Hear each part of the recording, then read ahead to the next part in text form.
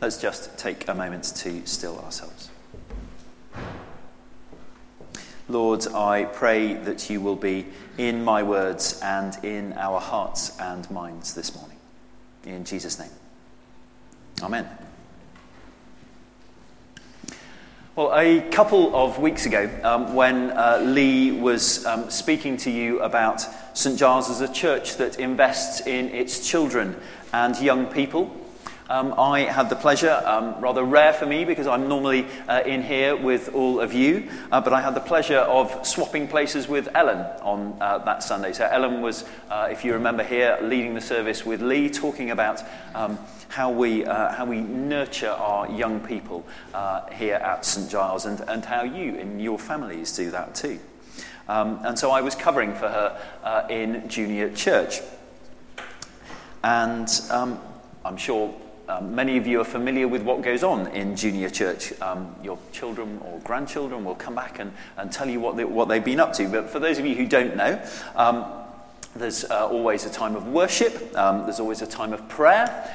There's what Ellen has rather fantastically called discovery, which rather than being Bible study sounds rather more interesting than that, does it? Discovering what's in a particular passage of the Bible, hearing it and discussing it and really engaging with it, wrestling with it. And then there's some good active stuff as well, so that the children come back nicely tired for all of you, so maybe you get a bit of rest as well. And then the other thing that we have, and which I particularly engaged with, I guess, perhaps that Sunday, was a session of creativity, either craft or building something, making something, doing something creative. This Sunday, a couple of weeks ago, each of the groups of children that went to do the activity was split into two teams. And they had a task to fulfill in those two teams, a bit of a competition going on against each other. And they had to build the strongest possible bridge out of newspaper between two tables that were set about this far apart. And they made some great constructions, really, really good thinking going on. You have some engineers in your midst, about so high. And the purpose of this activity was to illustrate the way in which Jesus is like a bridge between all of us and God, our Heavenly Father. God always makes the first move towards us, of course. But it's the person of Jesus that makes it possible for us to respond to God's outstretched hands. He's the bridge, like the ones that the children created, who makes it possible for all of humanity to get back into right relationship with God. However, I reflected as I was preparing this sermon earlier on this week that the children could equally have built this bridge to reflect what God calls us to do collectively as a church and also as individuals in relation to the world around us. We're called, as the St. Giles value that I'm looking at today declares, to be a church that builds bridges and makes the most of every opportunity. As part of our St. Giles vision to be a community of disciples seeking to witness to Jesus and serve him in West Bridgford and beyond. This is the last, but certainly not the least of our church values that we're going to be looking at in our Sunday sermons, and then for those of you who are part of our home groups, looking at in the week following. To be a church that builds bridges and makes the most of every opportunity. What do we mean by this? Building bridges to where, or linking us to whom? What constitutes an opportunity that we're to make the most of? Why is this statement one of our core values here at St Giles? And maybe what does putting this into practice look like for each one of us individually and us collectively as a church? Let's turn to today's Bible reading to start to unpack this a bit more. Paul is writing to the fledgling Christian community in Corinth in order to address a number of issues that have been brought to his attention about the behaviour of some members of that new church. And in this, the first letter to the Corinthians, Paul emphasises, just before our reading, in fact, that his passion for the gospel leads him to be compelled to preach to others about the salvation for all that lies in Jesus. But then Paul, which is remarkable, I think, for a man who had been such a devout Jew, but who then rejected the legalistic form of Judaism that he'd been following through his conversion to following Jesus. Paul sets out the enormous lengths to which he'll go so that the gospel is proclaimed to as many people as possible, as many different people as possible, in order that they might hear it and be saved. Paul sees that the way in which he can make the message of the gospel relevant to people's lives is through adapting how he speaks about Jesus to these people, to the Jews, to the Gentiles, to the weak, as he says, whoever it may be, to ways in which they will best be able to relate to him and therefore to the gospel message itself. There's no question at all that Paul is going to be in some way compromising the gospel by communicating to them in this way. The core of his message of salvation through Jesus remains the same, regardless of the audience with whom he's speaking, with whom he's engaging, with whom he's discussing, to whom he's writing in this case. But Paul, if you like, flexes the manner in which he addresses the Corinthians as opposed to the content, in order that he might receive a better response from his hearers. His purpose, above all, is to give his listeners the best possible chance that they can have to understand the message of the gospel as being relevant to their existence, and that they'll therefore have the best chance of welcoming Jesus into their lives as their Lord and Saviour. As our church family here at St Giles, we too are called to follow Paul's example in this way. It's not enough for us just to, if you like, sit here as church and expect somehow that people will understand what it is that we believe as disciples of Jesus, and then themselves choose to believe and follow him.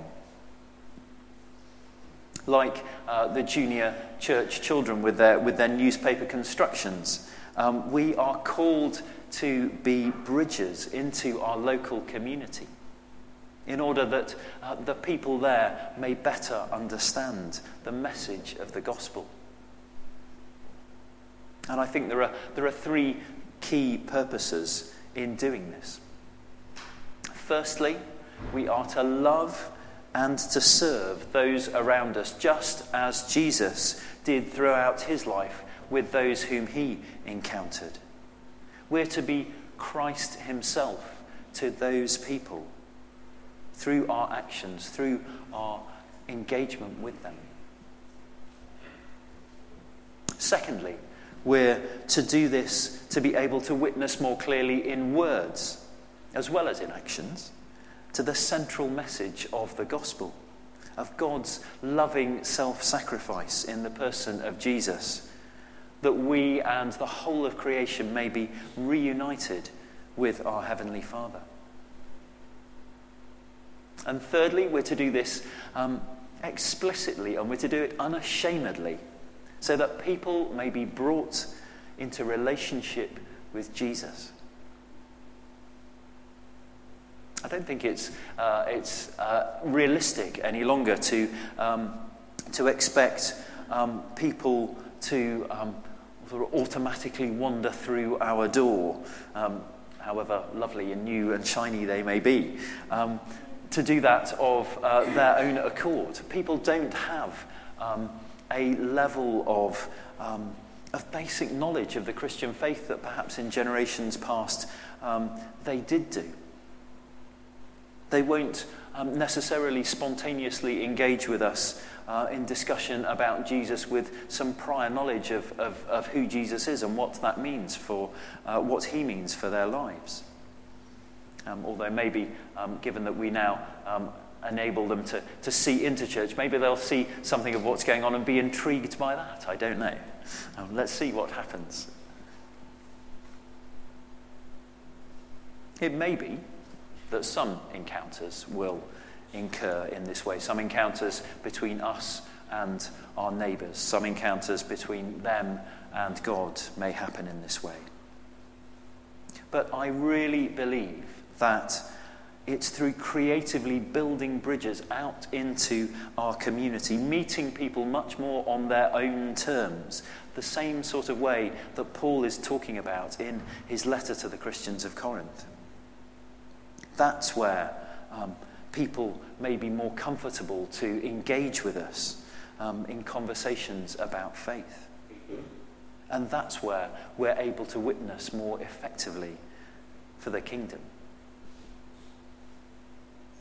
We need to avoid any temptation to be a holy huddle that just looks inwards all the time. It's great to support each other as church family, to stand alongside each other, to encourage each other, to celebrate our joys and to be with each other in our tougher times. But we must avoid constantly doing that rather than following God's call on us to look outwards, to engage with the world beyond our walls. If you'll forgive me a moment for using a slightly technical theological expression from one of my favourite theologians, Bishop Leslie Newbigin. He said, famously in theological circles, the church is the hermeneutic of the gospel.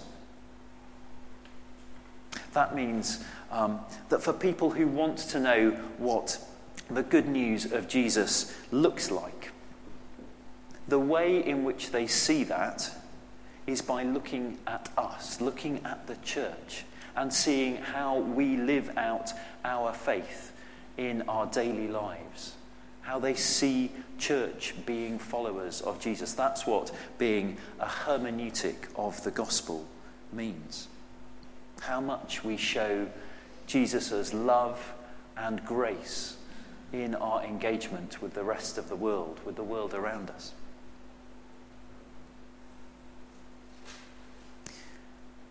Without wishing to give ourselves a bit of a pat on the back, I think we're doing many good things already here in St Giles in this way.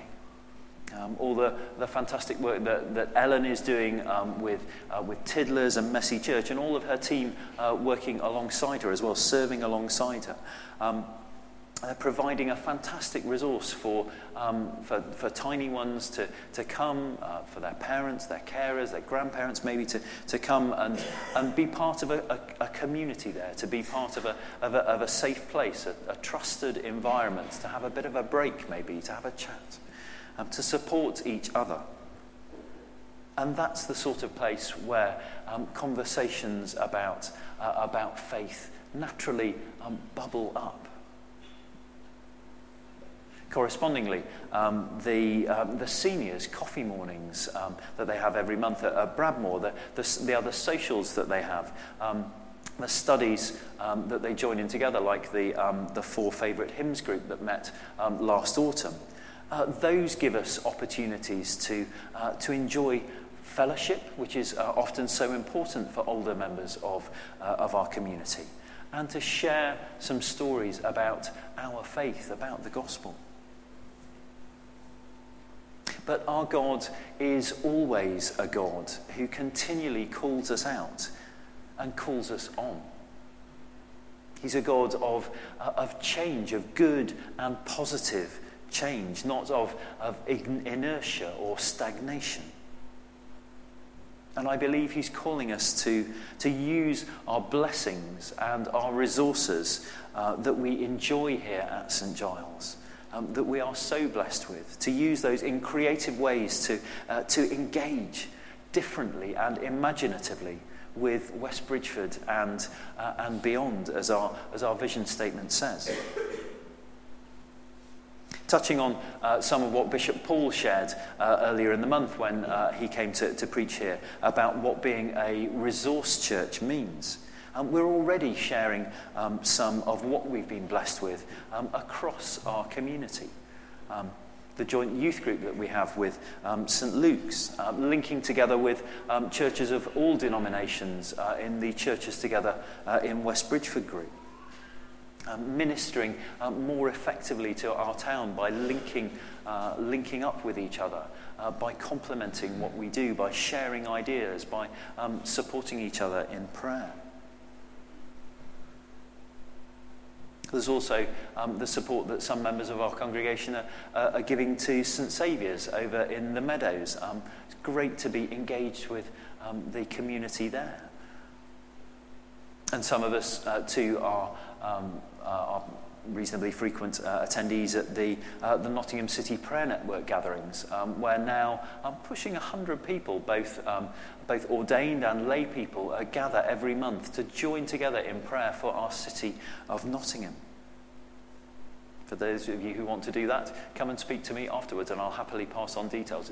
It's a really wonderful gathering in prayer of a huge number of different churches of different backgrounds. A fantastic last meeting that we had was in one of the Black Pentecostal churches in the city, and I don't think so much noise has been made at that hour of the morning in that part of town for quite a long time. A brilliant service, fantastic gathering together and praying for our city, blessing our city together. And of course, there are the things that we do much of it considerably further afield, supporting our St Giles mission partners in the areas of social justice that we are passionate about. So this is some of what we're already doing to build these godly bridges with others, in which we're all either individually or collectively already involved.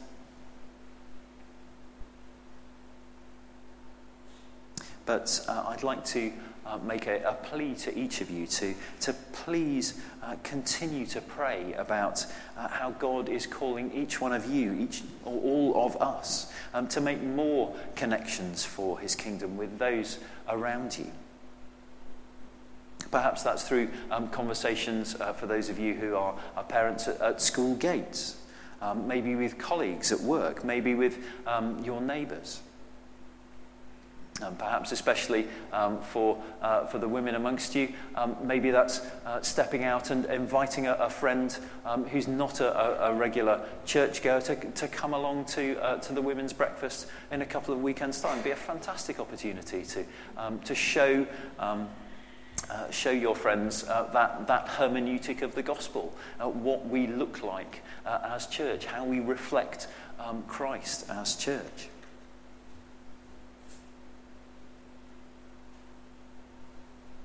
When we reflect on God's call on us to step out in this way, I think that the parable of the lost sheep in Matthew 18 is also particularly pertinent when we're thinking about this idea of of making the most of every opportunity. That story of the shepherd with the 99 sheep safely kept and kept under watch by him, and going out and looking for the one. I think that that message is one that can challenge us greatly in this area, this making of every opportunity. The core understanding of this particular parable, of course, is of God's unstinting efforts to bring even one of his flock back to safety, back to relationship with him, of how much rejoicing there is when the one that was lost is found and recovered once again. But I think it's also reasonable as well to see this parable as an image of what God may ask of us. It's perhaps a challenge to each of us in our understanding of what St. Giles making the most of every opportunity might mean. Yes, we're to be wise in stewarding our church's resources, in stewarding our money, in looking after our time, in every good thing that we have as St. Giles. But we're also challenged to give our all in the way that the shepherd does, risking all to bring that one person into relationship with God once again. To be sacrificial even in how much we commit of ourselves, how much we commit of our time, of our possessions even, in order to go after that one individual and bring them into relationship with Jesus. The American missionary and evangelist Heidi Baker writes very movingly of her story in Mozambique, and how her and her husband's development of a whole mission serving many thousands of children orphaned or maimed or left destitute by the civil war in that country. How her mission, their mission there, was inspired by her passion for caring for the one, caring for just one individual. And then that one became 2, and then 3, and then 4, and then hundreds, and then the thousands that mission now cares for. In fact, her missionary organisation is even called Stop for the One. That's what matters to her, seeing that one individual made in God's image in front of her and bringing them into wholeness and reconciliation with God again, physically, mentally, and spiritually in their cases. But Heidi Baker writes, we must first stop for God before we can stop for the one in front of us. When we are full of God's love and presence, we are able to pour his love onto others. When we are full of God's love and presence, we are able to pour his love onto others. If we are to build these bridges for the kingdom, and if we're to make the most of all the opportunities that God places before us as a church family here at St. Giles, we must start and indeed end in prayer. Coming before God, listening to God, waiting on him, crying out to him. So before we respond in worship and we share communion together as a family, let's do precisely that now and join together in prayer.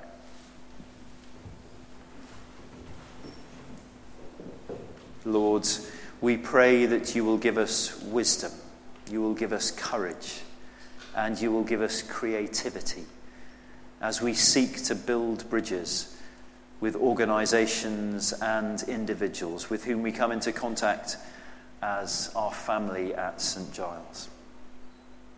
Guide our conversations. Be in our thoughts and our words, and fill our actions with your love and grace and peace as we witness to you before others and seek to bring them back to relationship with you. In Jesus' name. Amen.